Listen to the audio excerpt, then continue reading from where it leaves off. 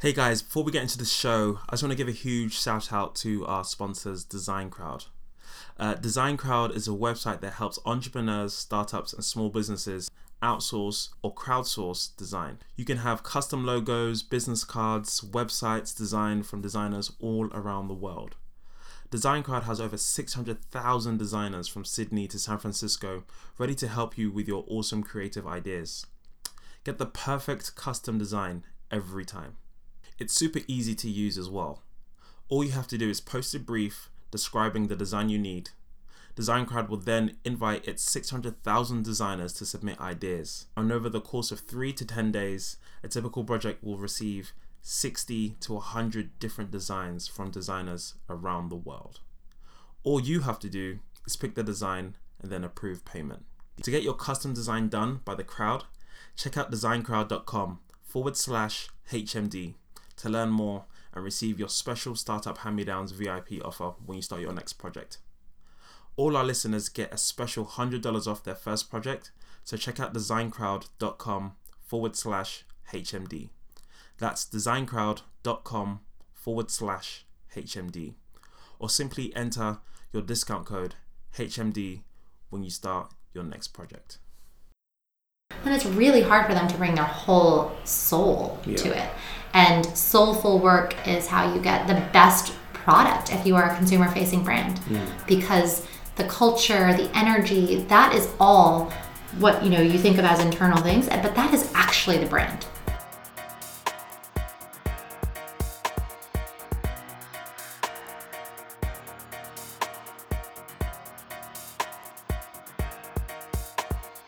Hey guys, welcome to Startup Hand-Me-Downs, the podcast that passes insights from founders and thought leaders down to the next generation. I'm your host, Philip Kusumu, and thank you so much for giving me the next 30 minutes of your time. I promise it'll be worth it.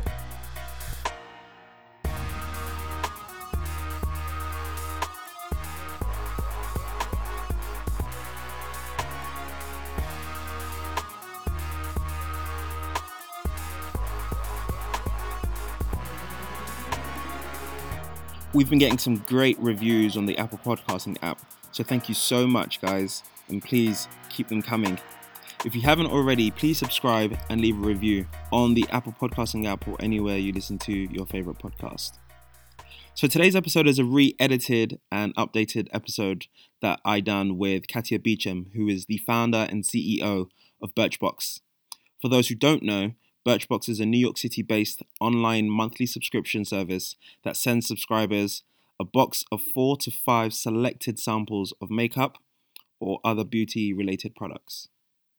I wanted to resubmit this episode because I really love the way Katia broke down the steps to how she and her co-founder Haley started Birchbox. Katia gives some real practical advice in this episode, which is crucial for anyone who's starting a subscription business or a beauty brand. All right, guys, that's enough for me. Let's get into the action. So, Katia, thank you so much for coming on the show. Absolutely. So let's just get straight into it. So when you go to dinner parties, how do you introduce yourself? I introduce myself as Katia Beecham. Nice to meet you. How do you introduce yourself? I mean, of course, I say, I'm Philip Kusumu. But when people say, okay, I'm what do you do? a Scorpio. Yeah. Oh, so am I. You are? Yeah. Oh. So, this is going to be interesting. Yeah, it is.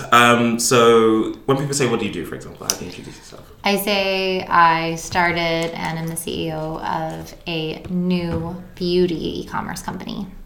Newish. And it depends on, sometimes I'll say Birchbox.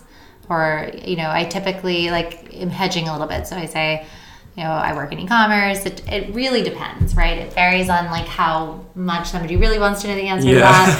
How, verse they might be in the startup scene, in which case I feel like saying Birchbox is pretty well known.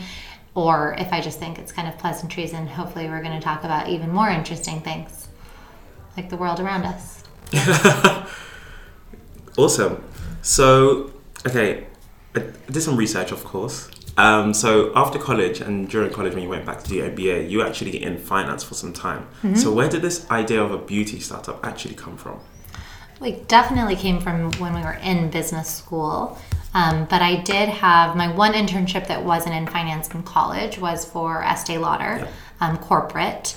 And when I was 19, I had a really great experience because I had exposure to the executives at Estee Lauder. They did an executive training kind of camp. Nice. Where the senior management would come to do presentations, but they would also bring Harvard Business School professors and coaches. And I really learned so much about the business of beauty that summer, and remember thinking it's brilliant and it's filled with really intelligent, creative, kind of right brain, left brain people. Yeah.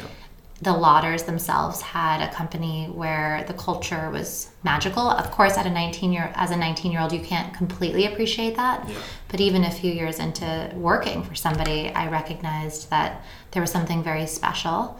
So it left an impression. When I thought about going to business school and decided to go to business school, I definitely was considering beauty corporate career. Okay. Not necessarily because I was someone that loved beauty as a consumer, but because I had really developed an affinity and an interest in beauty as a business. Right.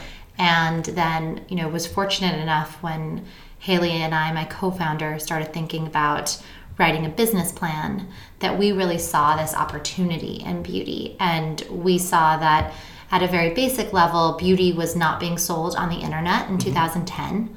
2% of sales in beauty happened online. Wow. That just seemed staggering. Yeah. And also that it was a category where there was no seeming change on the horizon. So underpenetrated and also steady. And we said, someone's going to figure out how to unlock beauty e-commerce online. It's going to be billions of dollars.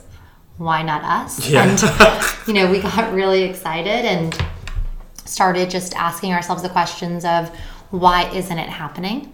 How can we overcome what the internet isn't able to give consumers? And how can we leverage the internet for what it's great at? And frankly, we got so excited that within about 24 hours, we came up with what the model is. Wow. Because we said, well, the internet obviously can't give you the tactile, reality of beauty. And that's such a core part of purchase in this category. Layered on top of the fact that people don't return beauty, really. It's just not as much of a behavior. So we knew that we had to overcome that you wanted to smell it and touch it and experience it. We knew another huge barrier for consumption was the proliferation of choice. Yeah. There's so many options. And we felt like for us, and we assumed for many consumers, that meant you just opted out of making a choice, of changing a routine, of adding to your routine. So we knew we had to limit the world. And in thinking about all of this, we recognized that we could build a beauty e-commerce company online by having this subscription that was personalized as kind of an entry point or an appetizer. And we were really excited because obviously subscription's a great, interesting cash flow model for a revenue model. And we really felt like it checked the box of overcoming why people weren't shopping for beauty. And from the very beginning, the vision was always get you to buy the beauty online, right? Yeah. That's the idea. So, like I said, within about 24 hours, we had this idea of a subscription service paired with content, paired with the e-commerce experience. Wow, that's a lot of pillars over there. I know. Keep it awful. Yeah. And we just got so excited that we started running toward it.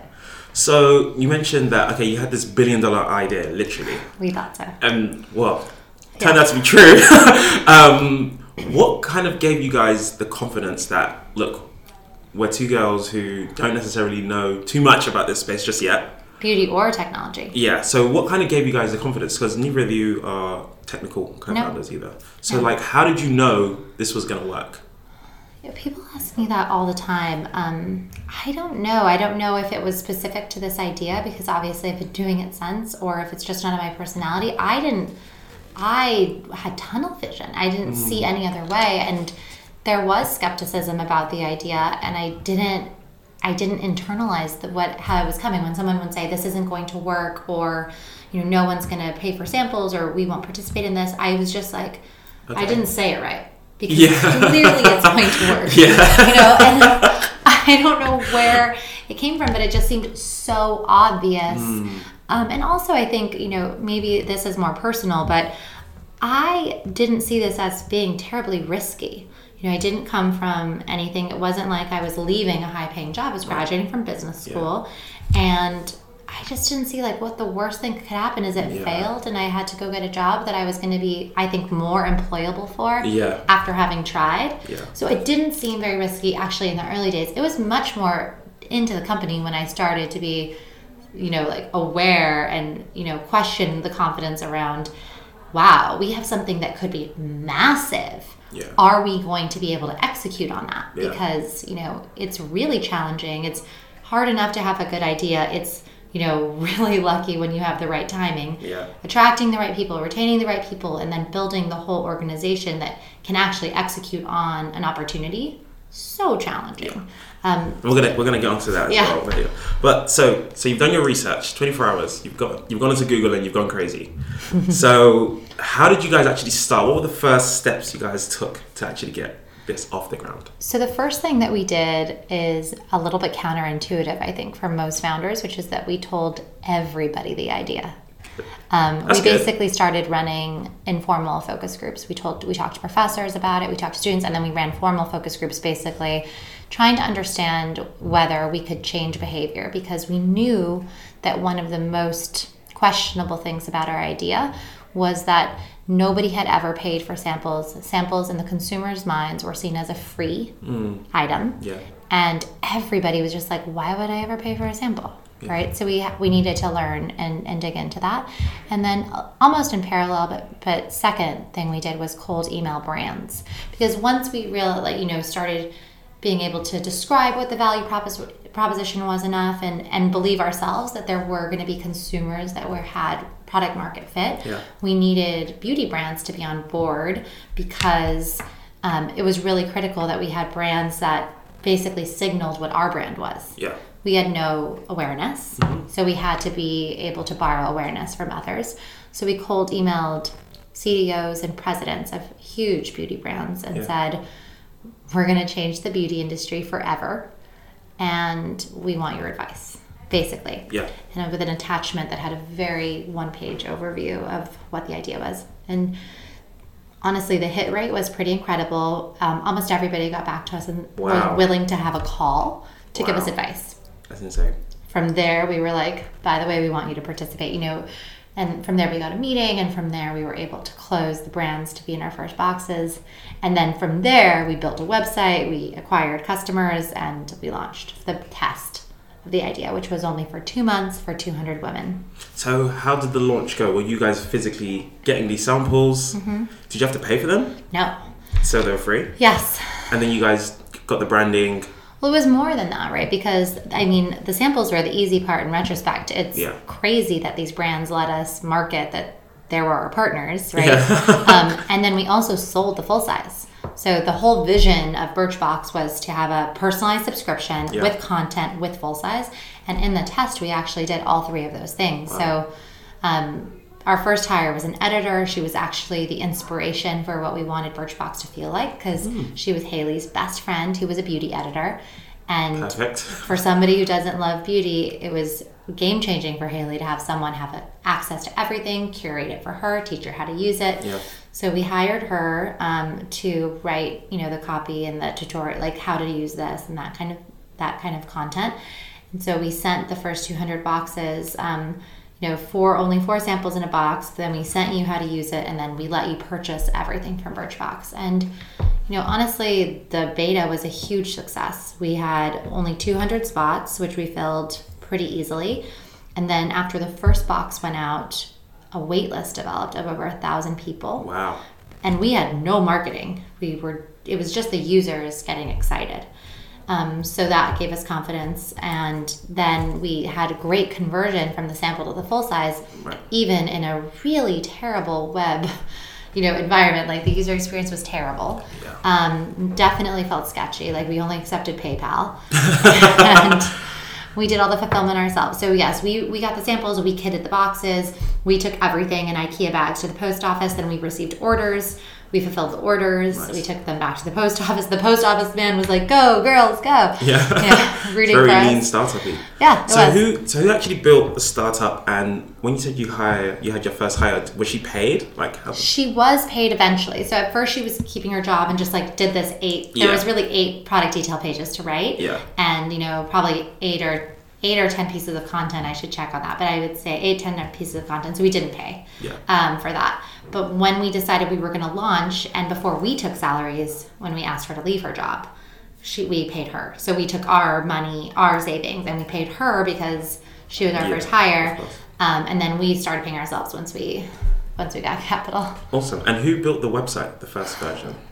I'm so mad at myself for blanking on the name right now because they were so incredible. But, emailed some guys with the dev shop in San Diego, I want to say, and found them in a hysterical way. Just looking at other sites and that were so simple, and gave them a hysterical list of specs. And I'm sure these guys laughed a lot. But luckily, distilled it down to what it needed to be. And they did something very simple, which is what we needed for the beta, and cheap. Of course, yeah. Right? And then on top of that, actually, they ended up designing our first logo as a kicker because they were like, you need a logo. We were like, right. Upsell. Can you help us? Yeah. And so they did that, and that was great. So it was really inexpensive. It was WordPress with a shopping plugin, but it had to be gated because the initial brands, needed some protection. And we weren't sure whether we were going to kind of have the subscription include the content and how that would play out. So it had some complicating factors, but not many. And then after we completed the beta and decided we were going to do this, we were going to graduate and do this, then we hired a more sophisticated agency in Oregon that built the first site, and they did it very quickly. Wow. So you we guys didn't were have any still, technical founders. You guys were still at college? We were in business school. Business school, yes. Yes. Wow. Yeah, it was intense. It was fun. And the environment was very supportive because a lot of people do have ideas at HBS. Not as many companies actually launch while they were there. Yeah. So professors were really supportive. We were introduced to a lot of investors. We ended up writing a business plan after the beta test. Right. And won second place, got some money from the school, got, in-kind resources like attorneys and accountants, which helped us set everything up. Perfect. It was great. So that network, HBS, it works. Perfect. Yeah, it definitely was an incredible experience to start a company there, so positive. Yeah. So what was actually the time span between the initial email and the beta test, sending out your first? 2 months. 2 months, wow. Yeah. So that's quick. Very. It's a quick turnaround. Yeah. I'm also a big believer in cold emails. That's how I live. I think if you're an entrepreneur, you have to just get comfortable sending those cold emails. What's the worst that can happen? Right. I mean, I think that what defines everything about being an entrepreneur, maybe a leader in general, is you have to get comfortable being uncomfortable a lot. Yes. And yes, it is super uncomfortable to email somebody you don't know. Yeah. But you'd be surprised how many people just want to help, want to get involved. No, exactly. So you guys have raised quite a lot of money over, the last 5-6 years. Mm-hmm. In the beginning, so you've got some notable investors like Gary Vee, etc. What did you guys use the initial seed money for? This is such an unfair answer because we didn't. We were really lucky that we found product market fit almost immediately. And we hadn't anticipated what happened, which is that Birchbox went viral. We raised capital reason why everyone raises capital, to acquire customers, right? And then to continue to grow the business. Mm-hmm. And we estimated how much we thought it would be to acquire customers, and we raised capital based on that. And then, frankly, it didn't cost us anything to acquire customers. And we hit our 5-year target in 7 months. Wow. And we weren't spending any of the money because we were making money. Yeah. So we had, but we fell really behind on investing in the future. Right. So eventually, we had to catch up to that and really start building a team. It was very clear that this was a rocket ship, that there was product market fit domestically, that globally there were starting to be copycats, and we knew we had to run at the opportunity, and we needed resources, human capital to do more than what could be done by 5 people in 24 hours a day. Yeah. So we really buckled down and started building the team, and tried to, basically take 50% of our time for almost 2 months, hiring. Yeah. And, that started to mean that we were planning a little bit ahead of time, and that's really where the seed capital went. Right. And then going on to hiring, what were the first initial hires other than the editor-in-chief? So, because you and Haley, you were both co-CEOs, right? Right, yeah. So the initial, we still had really distinct things that Haley and I did. She focused more internally on operations. I did more externally on the building the partnerships that we needed and those kinds of things. So The first hires, I'd say were really impactful to the business for two reasons. One is they almost like hired themselves and developed the department that would become theirs and helped define what that would be. I guess the very, very first hire after the editor was customer service. That's really important. Yeah. We managed it too. It required all of us to help with it, but we needed somebody to organize and help make sure the customers felt like they were getting answers to any questions that they had. And then after that, the next like 3 hires basically hired themselves, like came to us and said, I can do this for you. And basically they were really talented, scrappy, young, ambitious. And we were like, that sounds great. We were exhausted. So that's really what happened. I feel like they were persistent. They, were interested in what we were doing, understood enough that this was going to be a little crazy. I mean, they saw the little shoebox we were working in. It was really exciting. Then we hired another person to help on editorial that we had known from another startup. We didn't even have a desk for her. She still works here. Wow. And she sat at a conference table most of the time. Yeah. And how did you guys take to management? Because you had never managed anyone before. I would think you probably should ask them. How do you think you did? I think that we did well enough because we knew that we wanted Birchbox to be the best place that we ever worked. And, I think, we each had different experiences working for somebody, but we knew that what we wanted to come to work in every day and what we wanted to inspire us to really be motivated to be at the office meant that the environment had to be really special and unique. Yeah. So I do think that we set a foundation level for Birchbox, but I don't think we knew what we were doing, but it involved really respecting our team. Definitely empowering them because honestly there was a lot to do, so it was a little bit of there was no other way, right, other than empowerment. And also recognizing how to acknowledge what people were contributing to the company and then celebrate milestones together. But we had to learn all of that on the job, and frankly, there is always inflection points as you're growing the team where you have to relearn it because it requires a whole new thing. So when there were 5 of us, 6 of us, 10 of us, it was really easy for communication to flow, be very transparent, where people really understood, here were our numbers for the day, here we wanted to do tomorrow, here's, what everyone's working on, you could see it. Yeah. And then you have to start to design that as the organization gets larger, because transparency or communication or purpose-driven work is how anything can be successful. Yeah. If people don't understand how what they're doing fits into what the overall goal and mission and vision is, then it's really hard for them to bring their whole soul to it. And soulful work is how you get the best product if you are a consumer-facing brand, because the culture, the energy, that is all what you think of as internal things, but that is actually the brand. Yeah. Right? So we had to learn a lot about that along the way. And frankly, it's a never-ending learning process because the entity continues to evolve, the humans within it continue to evolve, and management or the leadership has to evolve and say, okay, what does this now need? Yeah. Right? And it's the most important part of my job.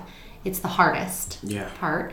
And I think it's somewhat uncharted because, you want things to just keep getting better, for society. Even the best companies that did it last year, you want to think about it in an even better way. Yeah. Right? So it always feels like a big challenge and a worthy one. Yeah, no, for sure. Okay, thanks for answering that. So I want to switch gears now and talk a bit more about marketing. Yeah. So initially you said it was really organic, 200 people signed up and then you had a waiting list of 1,000. How have you guys acquired customers since then? What's changed? What's been the biggest channel for you guys? It's still really focused on the customer's experience with the product. Right. We really know that it's a critical part of growth. In the early days, it was critical because nobody knew what Birchbox was. Yeah. And traditional marketing isn't really designed to explain what your product is. Yeah. You'll find that it's a little heartbreaking because when you have a big idea, you get interviewed for press and you want to say the whole big idea. Yeah. It ends up, especially in the early days, being distilled down to 10 words if you're lucky. Yeah. 3 of them are in bold and the price. So Yeah. you have to learn how to make it like a really tight statement that overly simplifies what it is, and then you hope that you'll have opportunities and tools to deepen the relationship, deepen the notion of what your product is, and show how thoughtful it is over time.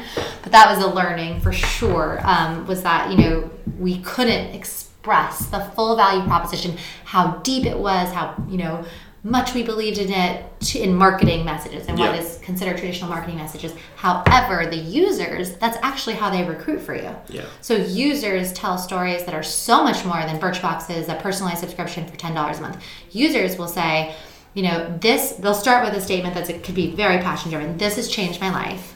It's so much fun. I'm finding products that I would have never found without it. And now I buy this new thing, and they sell the whole value proposition in a very organic way that is relevant to the people. So we've always known that the product has to be great, and it is challenging because every month it's the opportunity to make you super happy, disappoint you. And it definitely goes down to setting expectations up front. And that is a really important part of marketing. So as we, became more mature, it took about 4 years before we really had proper, performance marketing here. Wow. Because the product was growing extremely quickly. Just organically. Yeah. And, when we did institute that, I'd say it was a huge learning for the company how to think about it, how to recognize that this was a great business that could attract people on a very simple value proposition, but then how did you onboard them so that they were a great and valuable customer? Right. So those kinds of things. And today where we are is definitely a mix between organic and performance marketing. But what I'd say is we still have to be very focused on the organic piece because our core customer is a woman who doesn't love beauty. Yes. So we focus on a woman who has an average interest and relationship with beauty. So by definition, she's extremely hard to acquire through traditional paid marketing. Yeah.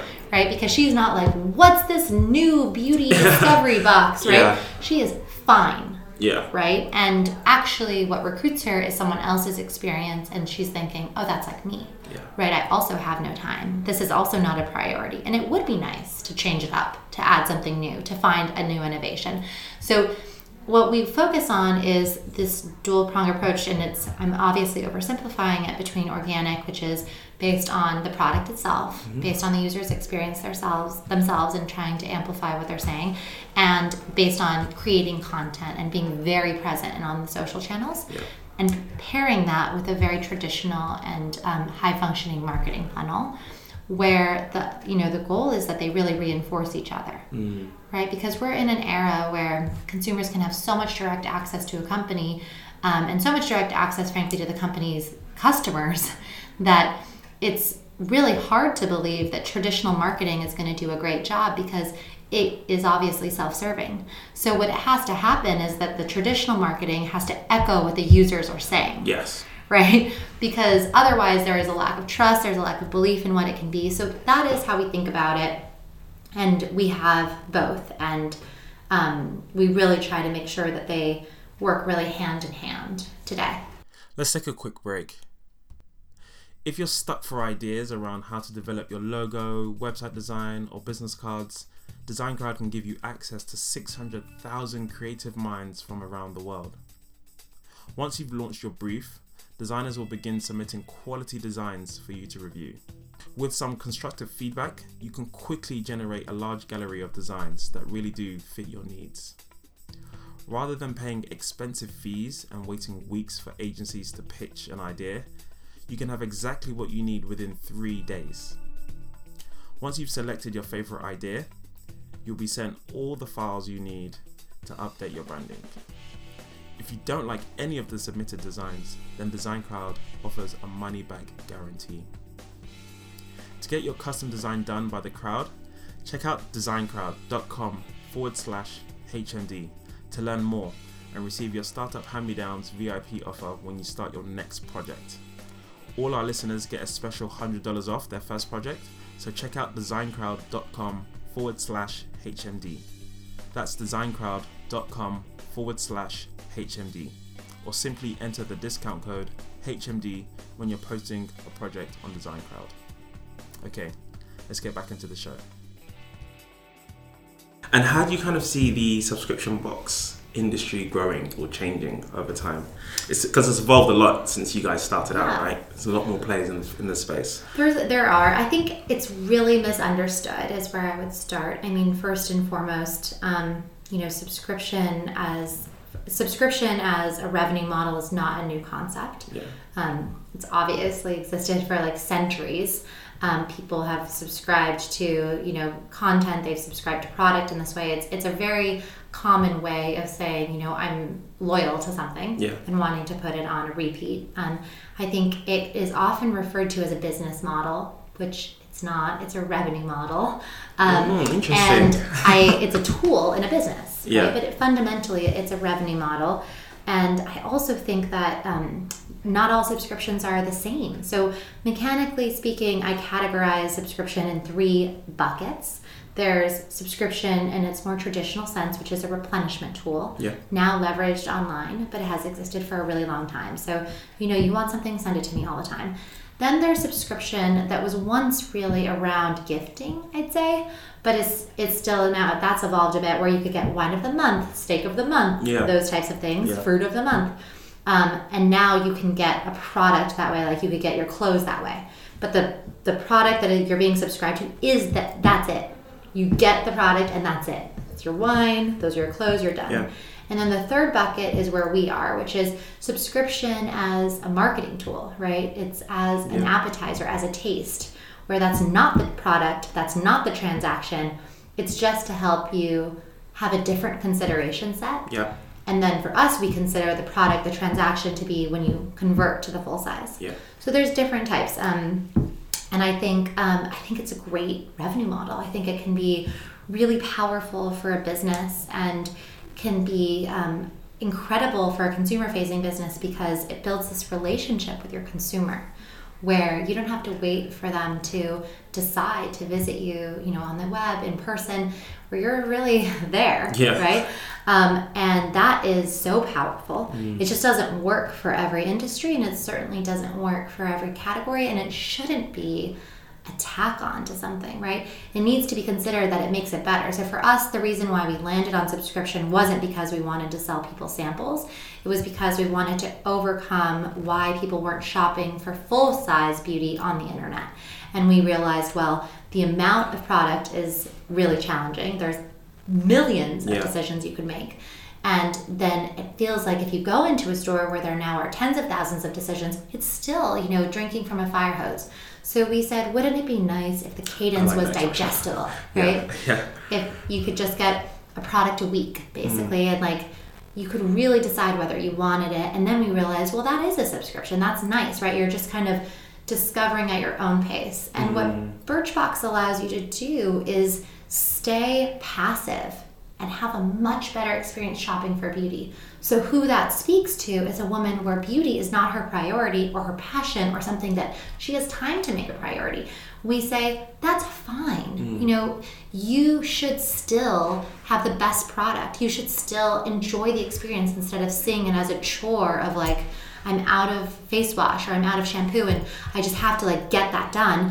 Beauty is supposed to be a fun, enjoyable, sensorial experience. And we say, you know what? You can stay passive and we can still make this much better for you. And over time, you don't even realize how good at this you're becoming. Yeah, that's awesome. And who came up with this kind of vision?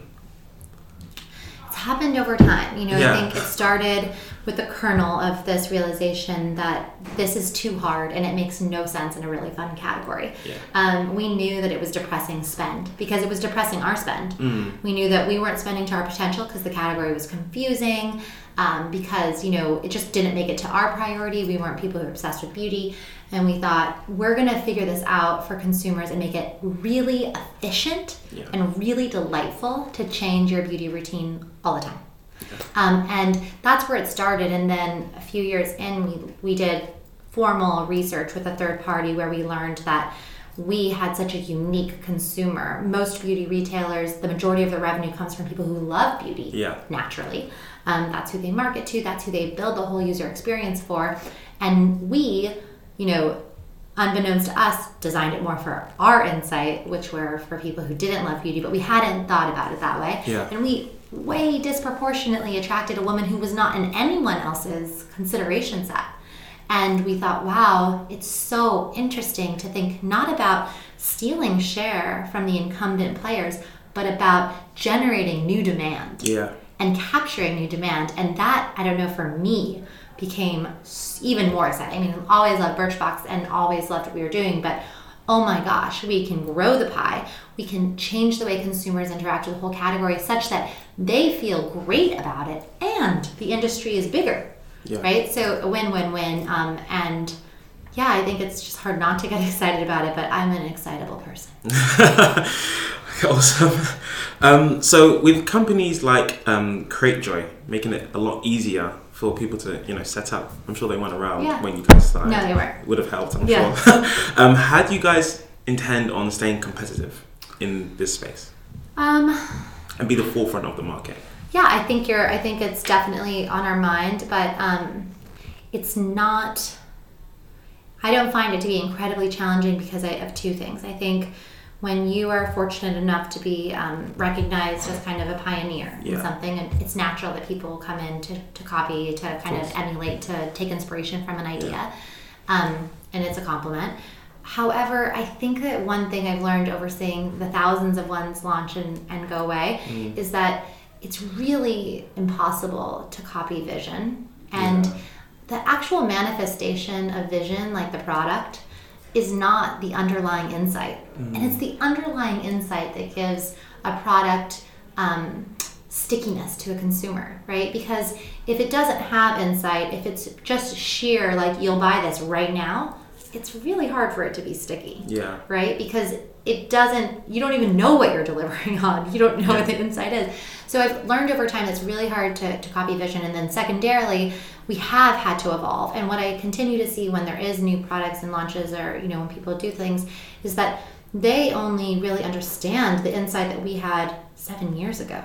Or the business that we had 7 years ago. Our business is so different now because, we personalize, we send thousands of different products at a month, and you see 5 if you sign up, right?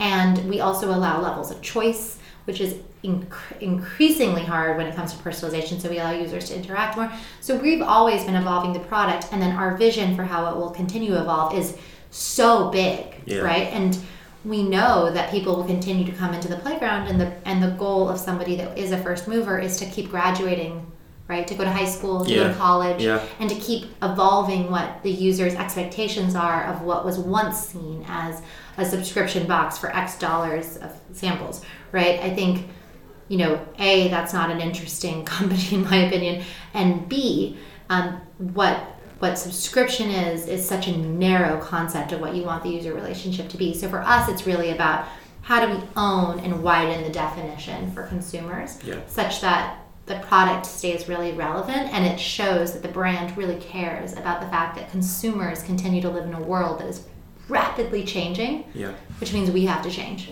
Yeah, for sure. And I guess in terms of setting up Birchbox Man, did you take a similar approach into how you acquire users? And I guess, has it been the same response for Birchbox Man as it was for Birchbox Women?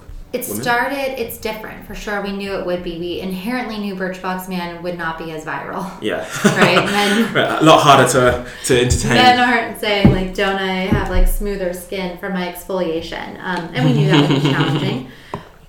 We also knew that, of all of the underserved consumers, recognizing that the majority of women really weren't served by the existing paradigm in beauty. Men were the most underserved, right? In grooming. No one had really even considered an environment to sell men product. And we realized that it was a huge opportunity. So it started off, of course, even bigger because it had the women's business. So that's really beneficial, and it has that nice overlap. But it definitely doesn't have the same dynamics as far as virality goes. So we have to definitely employ different tactics. On the other hand, we have way less competition. Yes. In many ways, from every side. So for Birchbox Women, one of the hardest thing was to convince these massive, very well-known brands to scale and to like participate, as we got huge so fast, right? But they didn't know if they want open distribution. They're distributed all very well. So it took a lot of like, let me show you the data, let's show you who our customers. With men's, they're like, we don't have anybody who even prioritizes men and wants to distribute. So we had the best brands like immediately. Straight away, And then from the consumer side too, I mean, really, like, we're competing really with non-consumption, underconsumption, mass consumption. There's hardly anywhere to go and find these products, and they're great products, and we really believe that is an awesome business. Yeah, I mean, I was speaking to a friend yesterday, and he's like, "Yeah, I've had Birchbox Man for a long time." Yeah, he's a real advocate. We didn't he was like, "Yeah, it's a great product." Okay. So, I read an interview that you did a few months ago. 25 things that you don't know about me.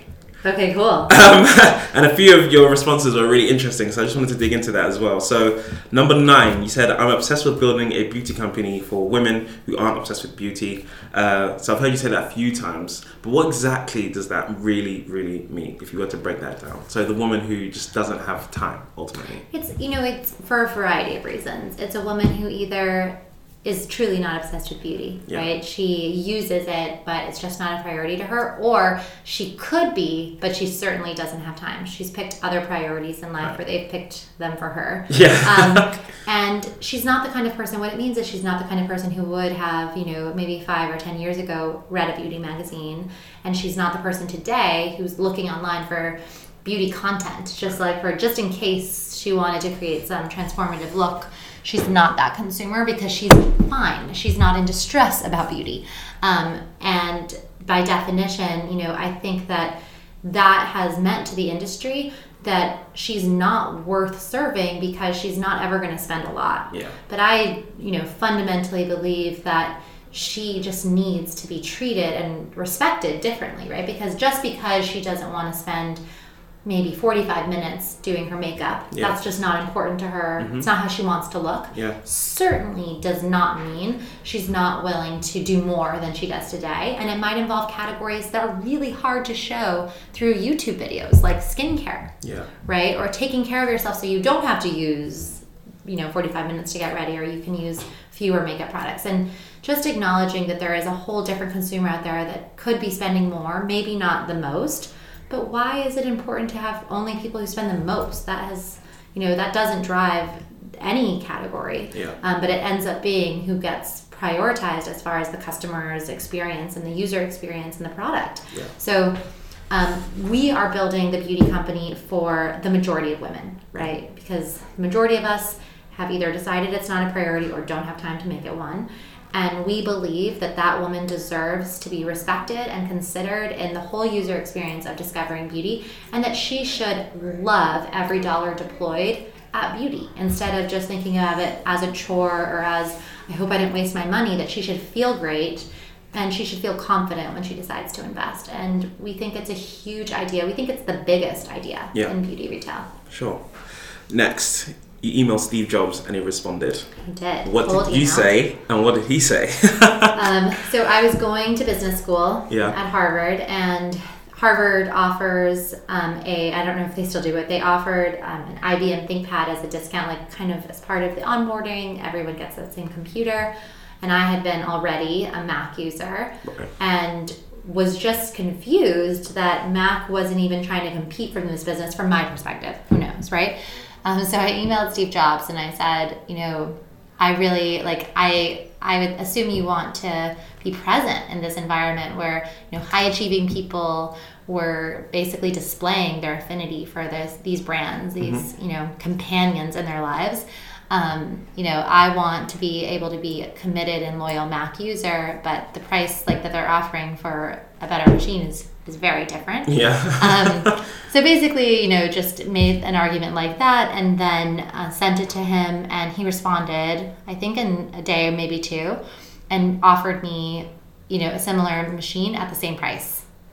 Wow. So it wasn't like he just gave me something, but he was like... Discount. Yeah.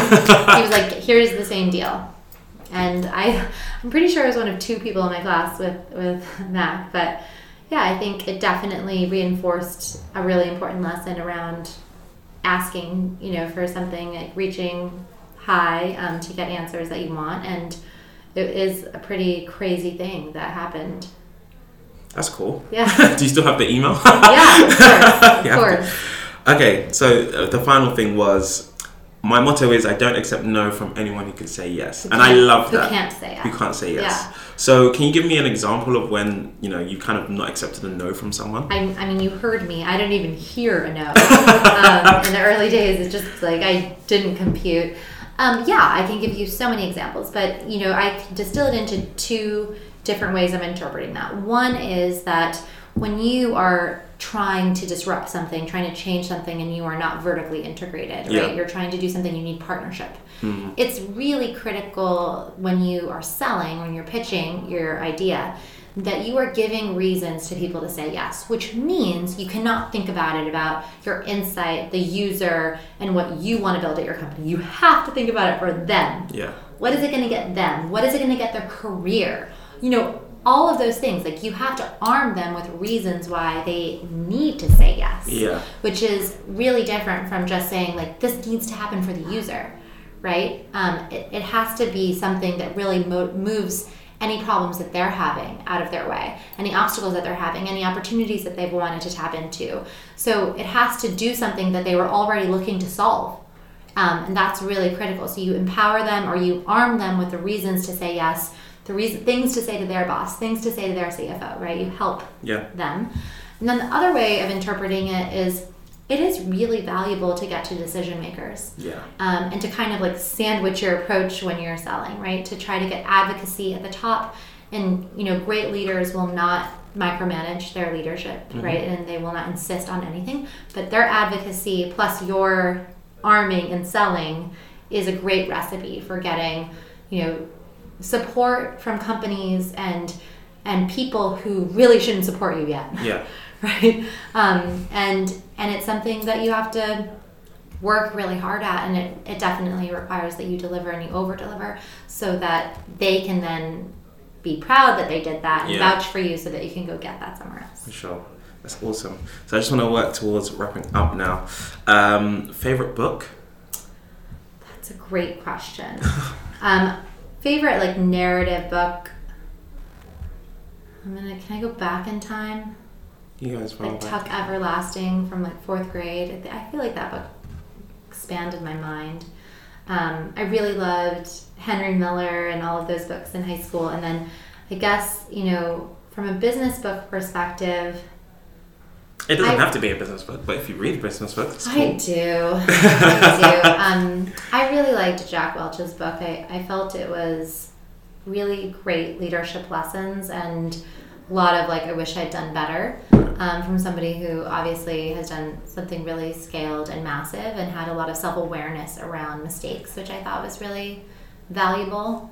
I listen to a lot of podcasts today. It's definitely more of what I do, or books that way. Which Audible. Podcasts? Yeah, which podcasts? Podcasts. Well, I listen to Reply All and Planet Money, and I love those. But I also listened to Missing Richard Simmons, which was amazing and super short. It's just so interesting because Richard Simmons, dropped off the face of the earth about 3 years ago, and just trying to discuss what happened to him, and then.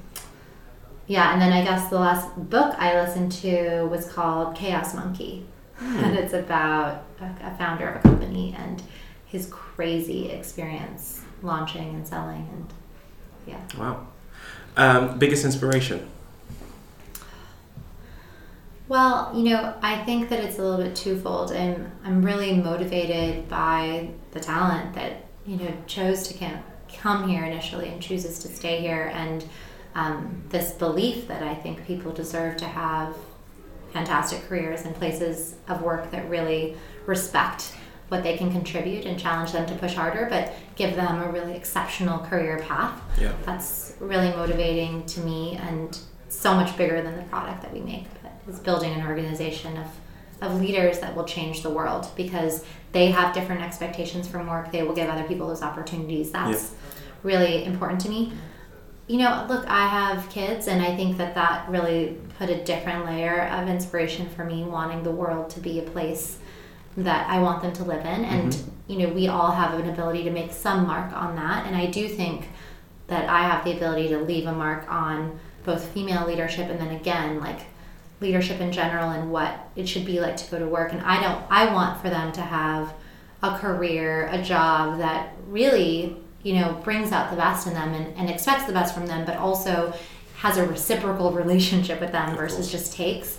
And I hope that we can set that example, and the people here will continue to lead by that example, and that it will impact everybody's children and how they go to work, because I think what our parents went to work in just seems unimaginable. And that we should be saying that the place where we spend at least a third of our time, we have to demand more of it. I totally agree. And going on from that, I guess, what is the future of Birchbox? You guys are now... Are you guys officially a unicorn? Have you got the stamp of approval yet? I don't know. And I don't know if that matters, but I think, we have this huge idea of serving the majority of women, and it's, massive in and of itself. It's global. Yeah. It is always going to be changing around how you do that. Yeah. I think it's led us to take steps we never could have imagined around product evolution for the subscription, as well as launching physical brick and mortar. We're launching our second store in a couple weeks in Paris, which we could have never imagined. So the idea of trying to serve the majority of women and make discovery for her beautiful, right? Highly efficient, highly delightful. That is what's next. And, it requires for us to be a large, well-functioning, omni-channel business. Yeah. And it requires for us to be nimble enough to know whatever Birchbox is today doesn't matter. It matters who we serve, and whatever evolution is required to serve her is what we will do. Sure. And I know there's going to be a meeting in him. I'm getting some eyeballs. Just some advice. What is your advice, your one word or your piece of advice to the startup founder who's just about to start out, male, female? What would you say to them? I think that start. That's my advice. I think a lot of people stay in this mode of, iterating on the idea, like gathering more detail, thinking that they just still have a barrier because they can't launch their full vision. And I think starting is the hardest thing, and iterating on it while the product is happening, hopefully while you're getting someone to pay for it, learning about it while you're doing it is so valuable. Yeah. And it's going to teach you so much about what the product can become, versus kind of trying to wait and make it perfect, and then being out there. Everything's different for everyone, but that's just something that I really believe in for me, and that I believe that a lot of people could take that advice. Awesome. Katia, for your time today. My pleasure. So thank you so much. Just want to say another massive thank you to Birchbox and the team, and Katia for doing the show. It was awesome coming down to your very nice offices and in Midtown.